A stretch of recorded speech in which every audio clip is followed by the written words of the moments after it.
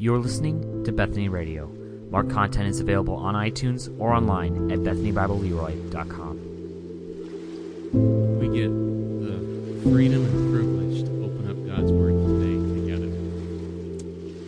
So let's do that, and let's pray that we'll hear from the Lord here as we continue in our study of Mark. We're in chapter 15, and you can head to verse 21 is where we'll be reading from. Just a little bit, Mark 15:21, and we'll read through 32 today. And as you're heading there, we've got a picture last week turned in from Micah. Right? This is Micah's picture, and he's got down there, who do we study about? The King of Kings and the Lord of Lords. That one that the soldiers mocked and spit on and put that purple robe on and that crown of thorns, who was, in fact, the King of Kings and the Lord of Lords. So thank you, Micah, for drawing that for us. And other kids, as you draw out, I appreciate you giving those to me at the end. Do me a favor, just put your name on it. But I'm glad you guys are part of this. And so as you've got that white paper in front of you, kids, or grab something from your mom or dad and a pen and listen to what goes on and try and catch what you hear and try to draw it out on your paper. Let me read God's word here, starting verse 21 and then through 32. And they compelled a passerby, Simon of Cyrene, who was coming in from the country, the father of Alexander and Rufus, to carry his cross. And they brought him to the place called Golgotha, which means place of a skull. And they offered him wine mixed with myrrh, but he did not take it. And they crucified him and divided his garments among them, casting lots for them to decide what each should take. And it was the third hour when they crucified him. And the inscription of the charge against him read, "The King of the Jews." And with him they crucified two robbers, one on his right and one on his left. And those who passed by derided him, wagging their heads and saying, "Aha! You who would destroy the temple and rebuild it in 3 days, save yourself. Come down from the cross." So also the chief priests with the scribes mocked him to one another, saying, "He saved others. He cannot save himself. Let the Christ, the King of Israel, come down now from the cross, that we may see and believe." And those who were crucified with him also reviled him. We pray again for us. Lord, we just ask again as we read about in 1 Corinthians chapter 2 that your Spirit reveals the hidden things of God. Lord, we don't want to be blind going into even familiar territory. Lord, we don't want to be blind with our eyes, and we don't want to be blind with our heart. Lord, to catch a glimpse of the majesty of the King of creation, who humbled himself, taking the form of a servant, and was nailed to a cross. So, Lord, I pray you would work through these weak words of mine to convey the great truth of Jesus Christ in the time we have together. We're asking your Spirit to do this, to work in our hearts through this. In your name we pray. Amen. We are moving today towards what the Apostle Paul speaks of as the one thing he will boast in. The one thing Paul desires to know among the Corinthians when he wrote to the Corinthians. Jesus Christ and him crucified, his crucifixion. And it's good for us to ask why. Paul, why was this the focal point of Paul's ministry? If I'm to know nothing else, I want to know Jesus Christ and him crucified. He says, though he didn't have eloquent words, he was in weakness, he was in fear, he was in trembling. This is the one thing that he wanted to know and to make known. He would write this in Galatians 6:14. "But far be it from me to boast except in the cross of our Lord Jesus Christ." And Paul saw in the crucifixion of Jesus his own crucifixion to the world and the world to him. And Paul was, in fact, a new creation through the crucifixion. God's gospel is based on the cross. It's one of the most common symbols of Christianity. We've got it behind me. It sits up here every week. Some of you wear necklaces with the cross on it, or you have different places. It's that symbol. It's easily recognized. Some people draw it. This one event is the magnificent, infinite display of God's grace in Jesus Christ, the Son of God, God himself in the form of man, being nailed to a wooden cross to suffer as the perfect God-man, a substitute for our penalty, the penalty of sinners that we deserve before a holy and righteous God. And why does Paul say Jesus was crucified? A couple places. 1 Corinthians 1:18 says this, "For the word of the cross is folly to those who are perishing, but to us who are being saved, it's the power of God." It's powerful.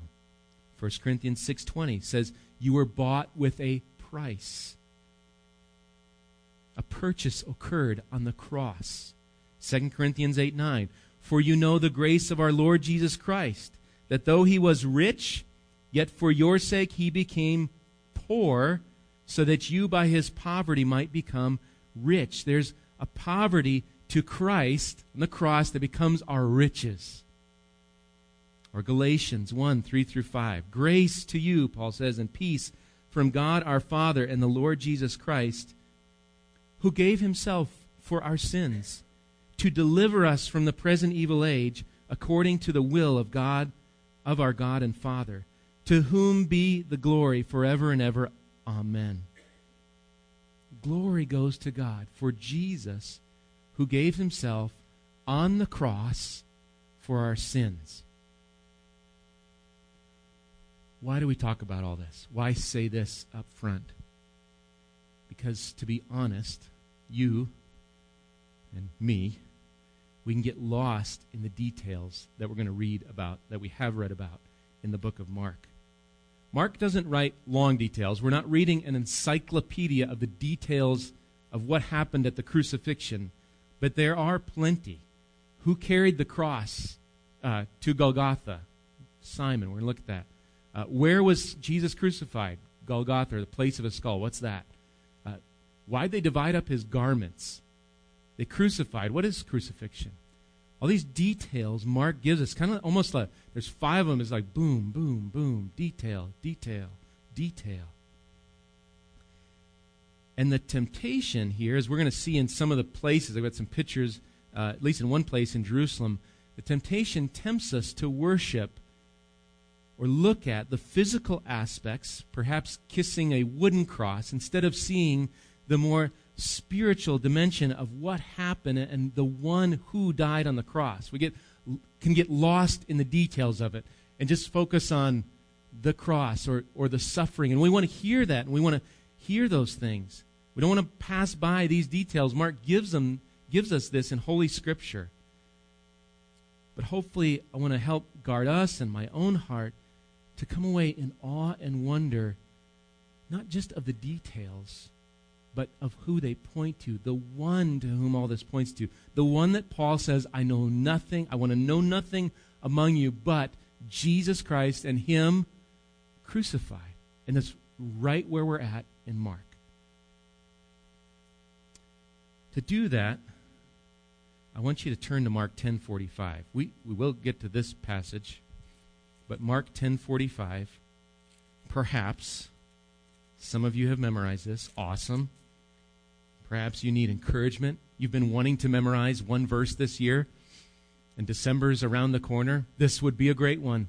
Mark 10:45, as you're going there, we've quoted it often, but I think this verse will give us some footholds, footholds, rock climbing or whatever, foothold or a handhold, something to grab onto, to kind of hold on to as we see the details. And I want to try to point out some of the details of the Mark 15 passage to us.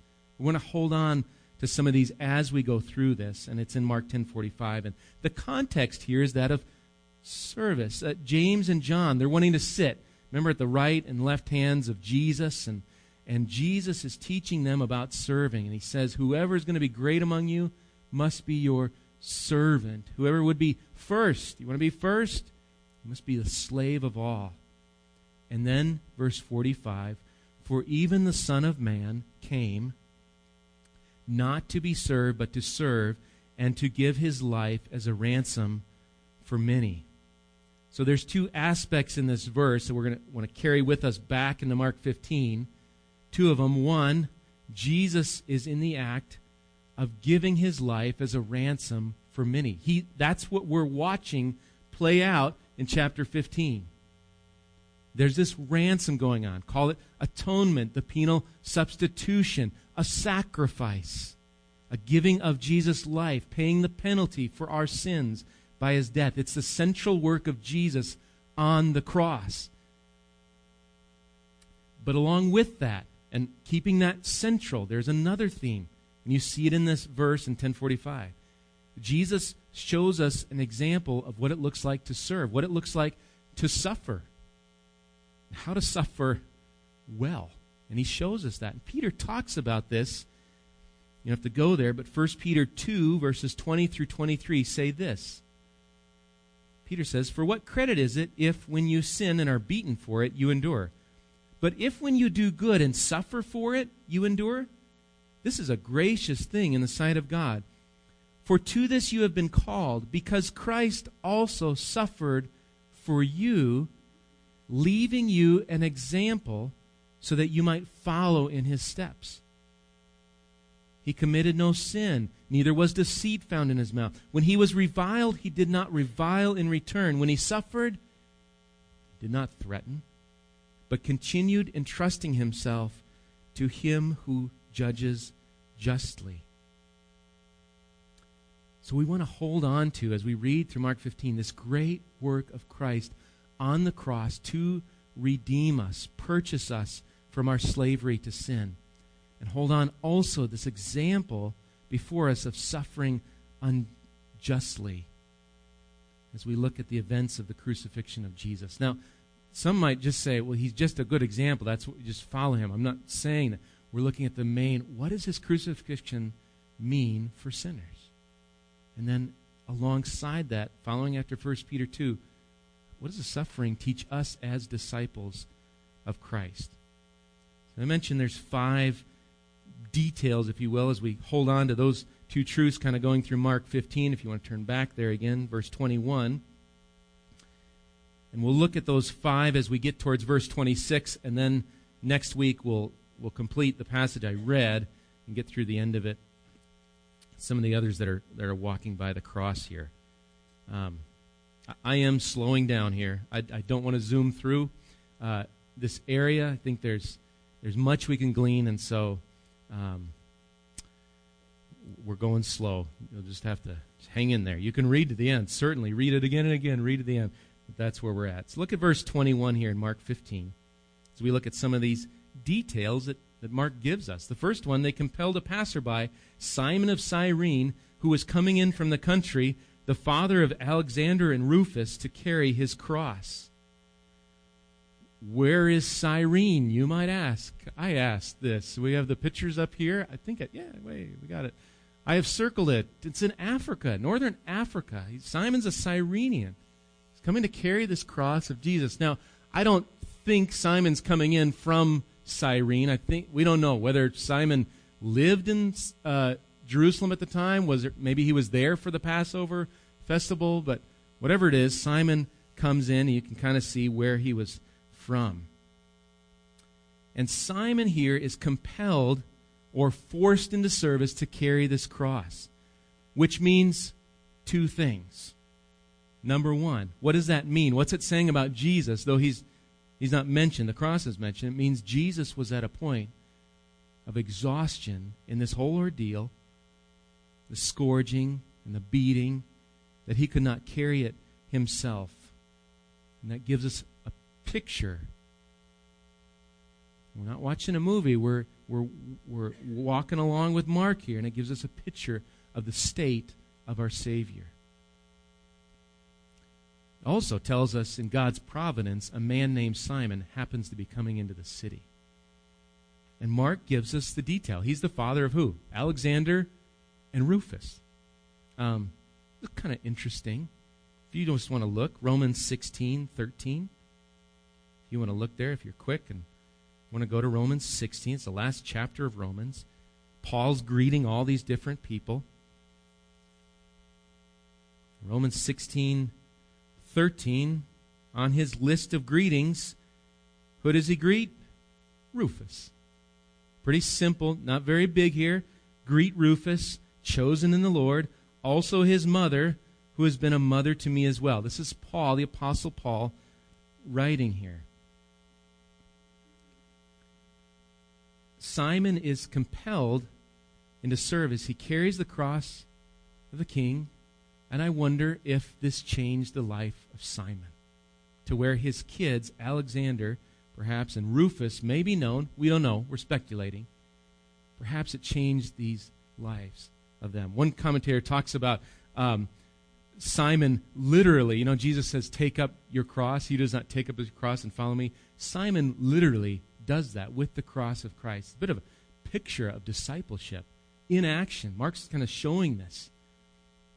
And I think it had an effect on the family of Simon of Cyrene, whoever else he was here. I think God was intervening. It's a detail of Mark. And it shows us the servant king, the state of this servant king. Verse 22, we go on. And they brought him to the place called Golgotha, which means place of a skull. We call it Calvary, it's Latin. Or Golgotha, Aramaic, place of the skull. Different words for this place. We want to think on where they brought Jesus for just a bit. We think, where was this? Again, multiple ideas exist in this. I think we've got some pictures here of where this is. Now, this is a picture I found of Jerusalem. Hopefully you can see kind of the city of Jerusalem. You can certainly see the big square box there of the temple. And if you go left over there, Herod's palace, and I'm not going to draw out a route where Jesus went. I'm not sure myself. You can study that where, there's a Via Dolorosa possibly in those places. But I've numbered them, 1, 2, 3 different places here where they think this Golgotha, and I think there's more than this, but where it could have been. The first, number 1, is the traditional site. It's the Church of the Holy Sepulchre. Maybe some of you have been to Israel. You've been here. It's a church built on the site where supposedly all this took place. It's the traditional, this is where it is. And where there are traditional sites, they build a church. So this one, there's a church there. It's not that the church was there back at this point, but it's built over it. I think if we go to the next picture, we've got a picture of that church. Yeah, thank you, guys. We're working them hard back there today. This is the Church of the Holy Sepulchre, kind of a side profile view. So beneath, you can kind of see where maybe the tomb of Christ was that this has been built on. Maybe there's a rock. I read somewhere it's built on an old quarry, so maybe this is the place where he was.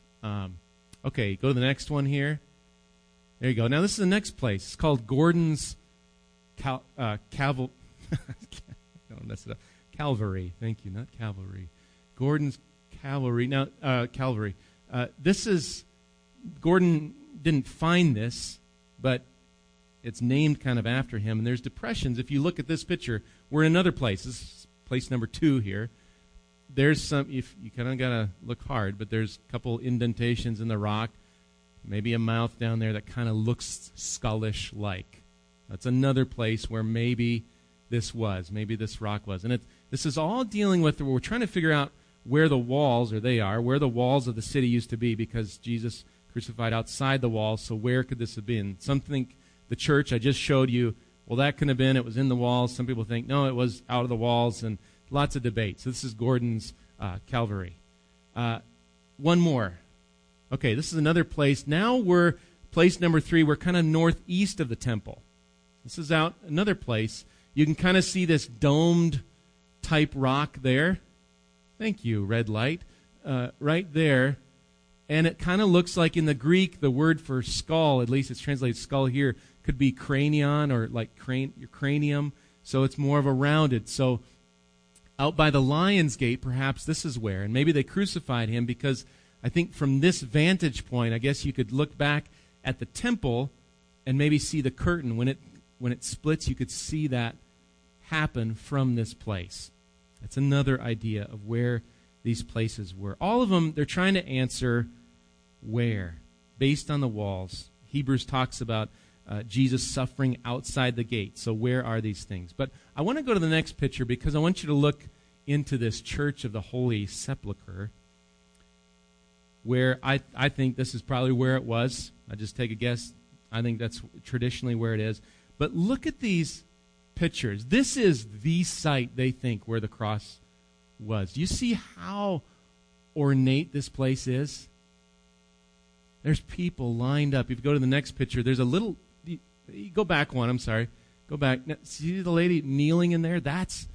Okay, we're gonna zoom in here. Now go to the next picture. All right, and now you see this plate, and in the middle of this plate is where at least they think, where the cross was. Okay, again, it's interesting to know the details. What's the danger here? Worshiping the site. He's not there. He's risen. Worship Jesus. If I went to Israel, I'd probably go look at this place. But the danger is, maybe I can touch that place where he was. He's not there. He's risen. He's at the right hand of the Father. That's the danger of some of the details. That's why I said we're looking at details. It's good. You get an idea. And details, archaeology, these things, though they do help in proving, we can prove where these places were, and they help with apologetically looking at the Bible. They help give us the main reason that I learned of archaeology is context. They help us understand what this was like, and that's where we're at. So I ask, is there anything to Mark? Why does Mark and the others call it Golgotha and then give us the other meaning? It's called Golgotha, the place of the skull. Perhaps it looked like a skull. I don't know. But what do you think of? And I know Halloween is here, and we see skulls around us. What do you think of?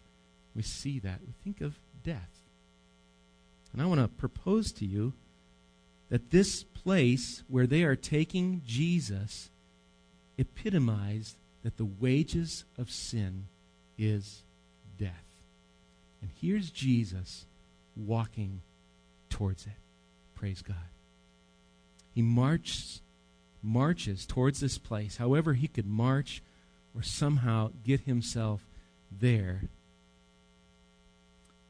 towards this place. What would they have done here? This is a place of crucifixion. It's a place where people have trespassed. They're condemned. They're judged.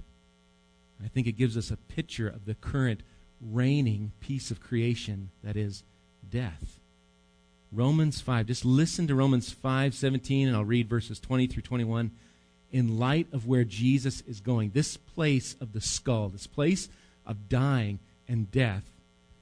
Excuse me. Romans 5 says this, 17. For if because of one man's trespass, death reigned through that one man. Do you hear the reign of death in the world? Much more will those who receive the abundance of grace and the free gift of righteousness reign in life through the one man, Jesus Christ. It goes on to say, now the law came in to increase the trespass, but where sin increased, grace abounded all the more, so that as sin reigned in death, grace also might reign through righteousness, leading to eternal life through Jesus Christ our Lord. You see him marching towards Calvary, towards Golgotha, this place of death, where death reigns. Our King is taking over that reign. It no longer will reign because of his reign and his kingship. So I think symbolically here, we see even the reign of sin and death. It's coming to an end in the march of the servant king heading to Golgotha, to Calvary. Verse 23.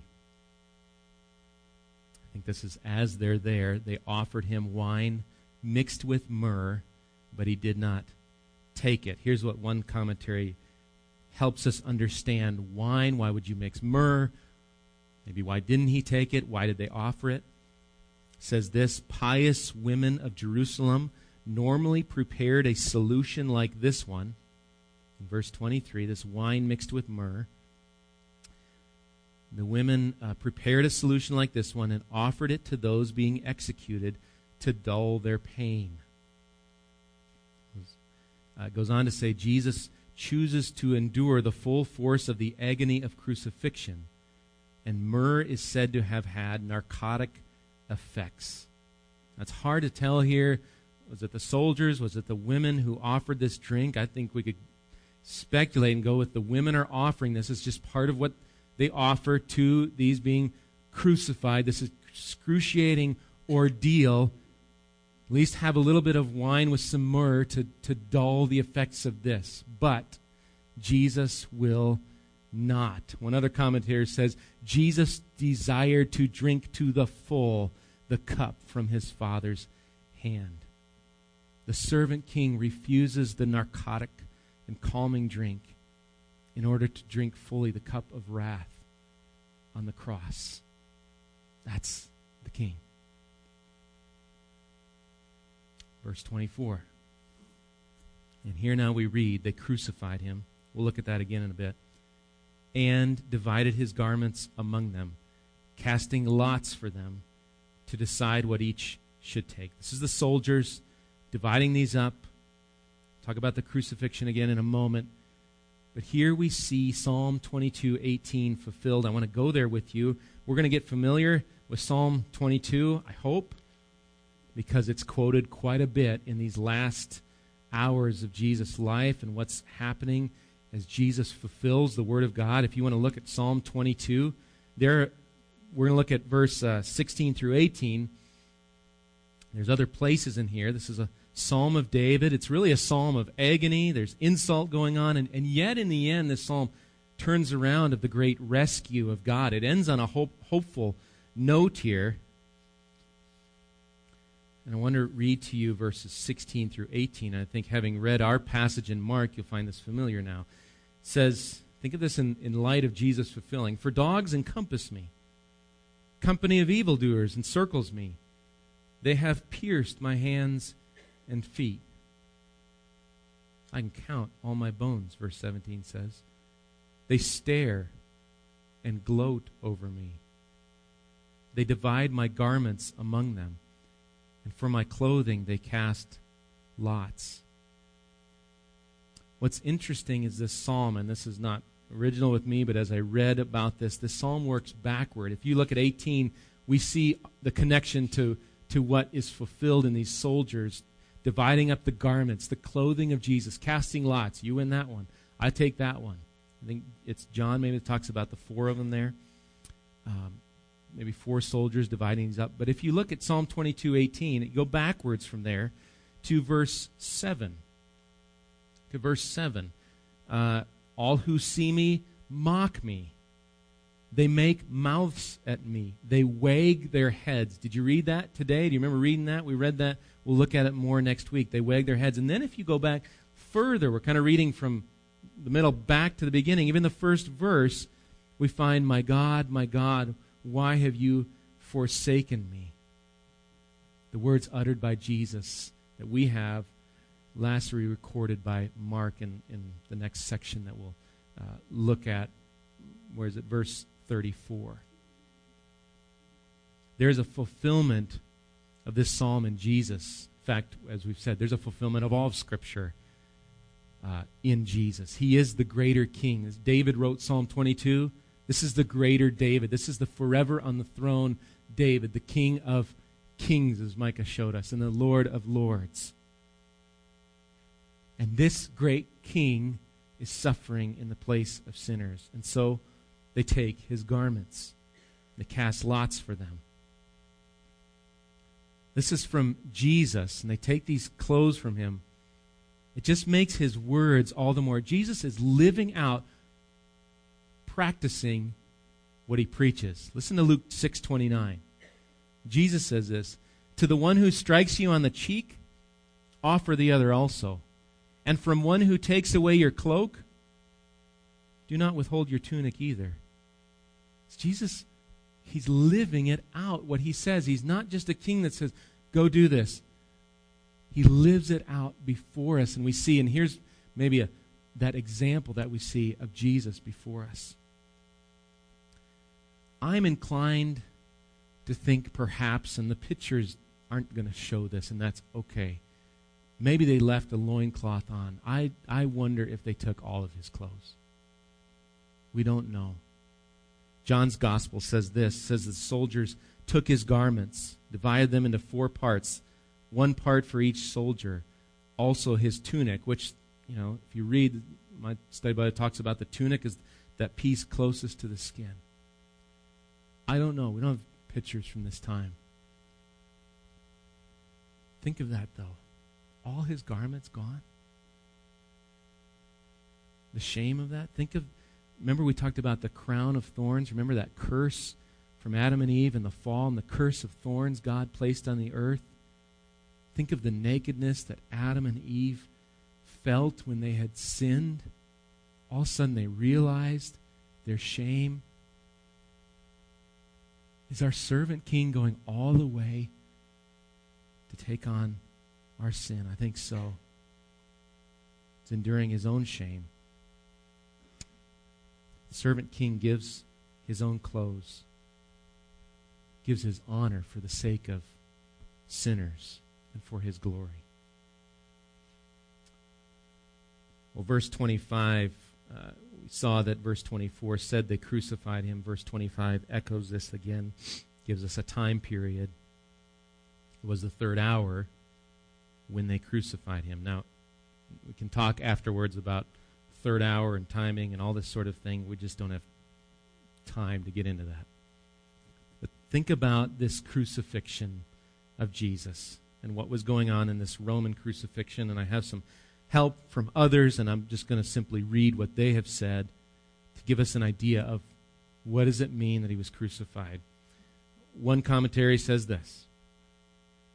His Roman readers, that is Mark's writing Roman readers, they say, needed no elaboration, and he offered none. Mark doesn't give us an explanation of all these things. They say this, normally a condemned man was stripped, except possibly for a loincloth, so maybe, laid on the ground, and both outstretched forearms were nailed to the crossbeam. Then this beam was raised and fastened to an upright post already stuck in the ground, and the victim's feet were nailed to it. A wooden peg partway up the post on which the victim sat helped support his body.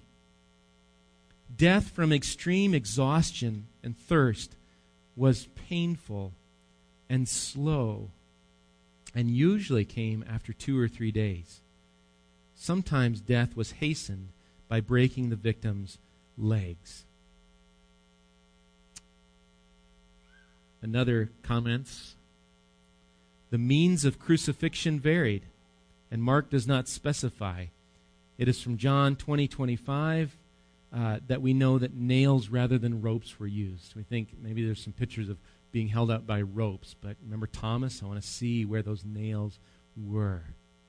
Nails were used. I mean, let alone, can you think of one nail going through and the pain of that? I'm not trying to be funny. We get a sliver and we're hurting. Here's a nail here and a nail here and a back scourged and open, and nails or a nail through the legs somewhere down near the feet. One other commentary says this, crucifixion generally killed by asphyxiation. One became too weary to keep pulling one's frame up on the crossbeam.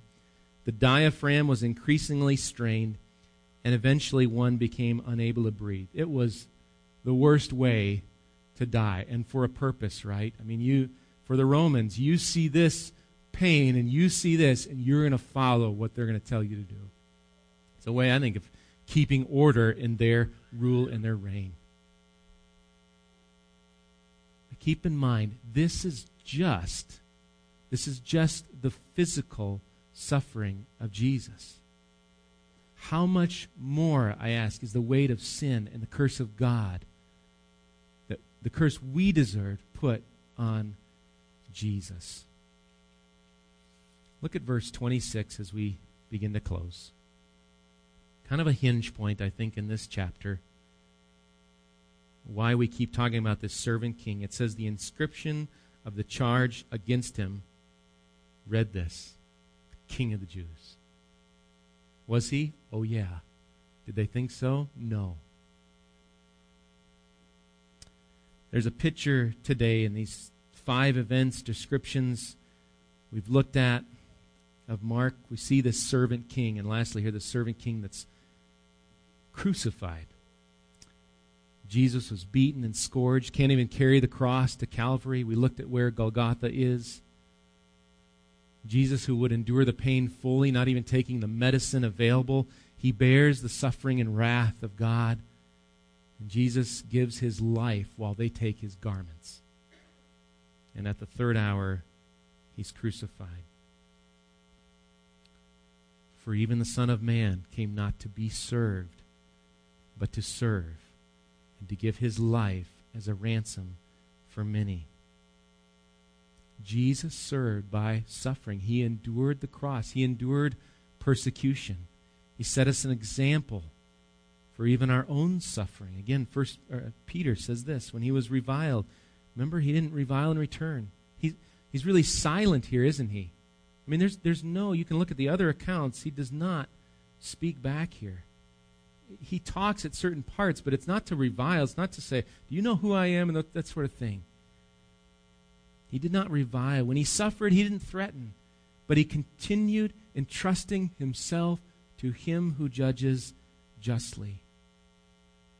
Can you trust God in the midst of your suffering? Can you love your enemy like Jesus did? The example we see here.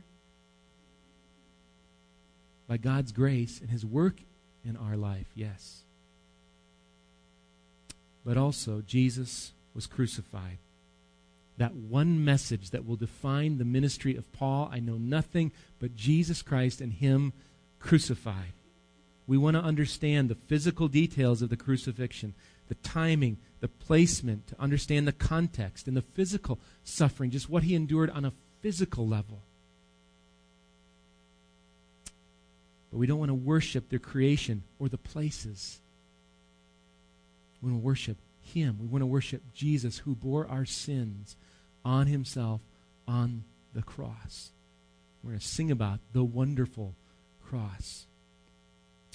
Let's worship the King, the servant King. He's crucified for sinners such as you and me. And then let us worship him by living our lives as he lived and showed us on the cross. Let me pray for us.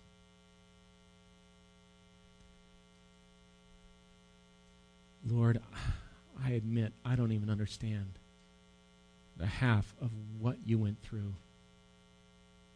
I don't think I understand or remember the depth of what a Roman crucifixion was like, or the pain you endured, or the mocking, or the beating, or the scourging, and the physical side of it. You are a wonderful King that would serve. By your grace, nothing in us deserves this act of love. You are gracious. You are a God of grace who keeps steadfast love to those he's called. Lord, I pray again, anyone in this room who's not called on you to have your blood and your garments, to have your clothing of righteousness clothe them, would they call on you today and repent from that sin and claim the righteousness that is theirs in Christ Jesus. And I pray, Lord, we would live lives that we, like Paul, would proclaim to those around us, that we would know nothing. We don't want to know how good we are at something or to boast in ourselves, but we want to boast that Jesus Christ is King and Lord. He's been crucified and he's risen again. Lord, guide us to proclaim that message to our neighbors and our friends and that person you keep bringing in our life before us. May we proclaim with joy the servant King.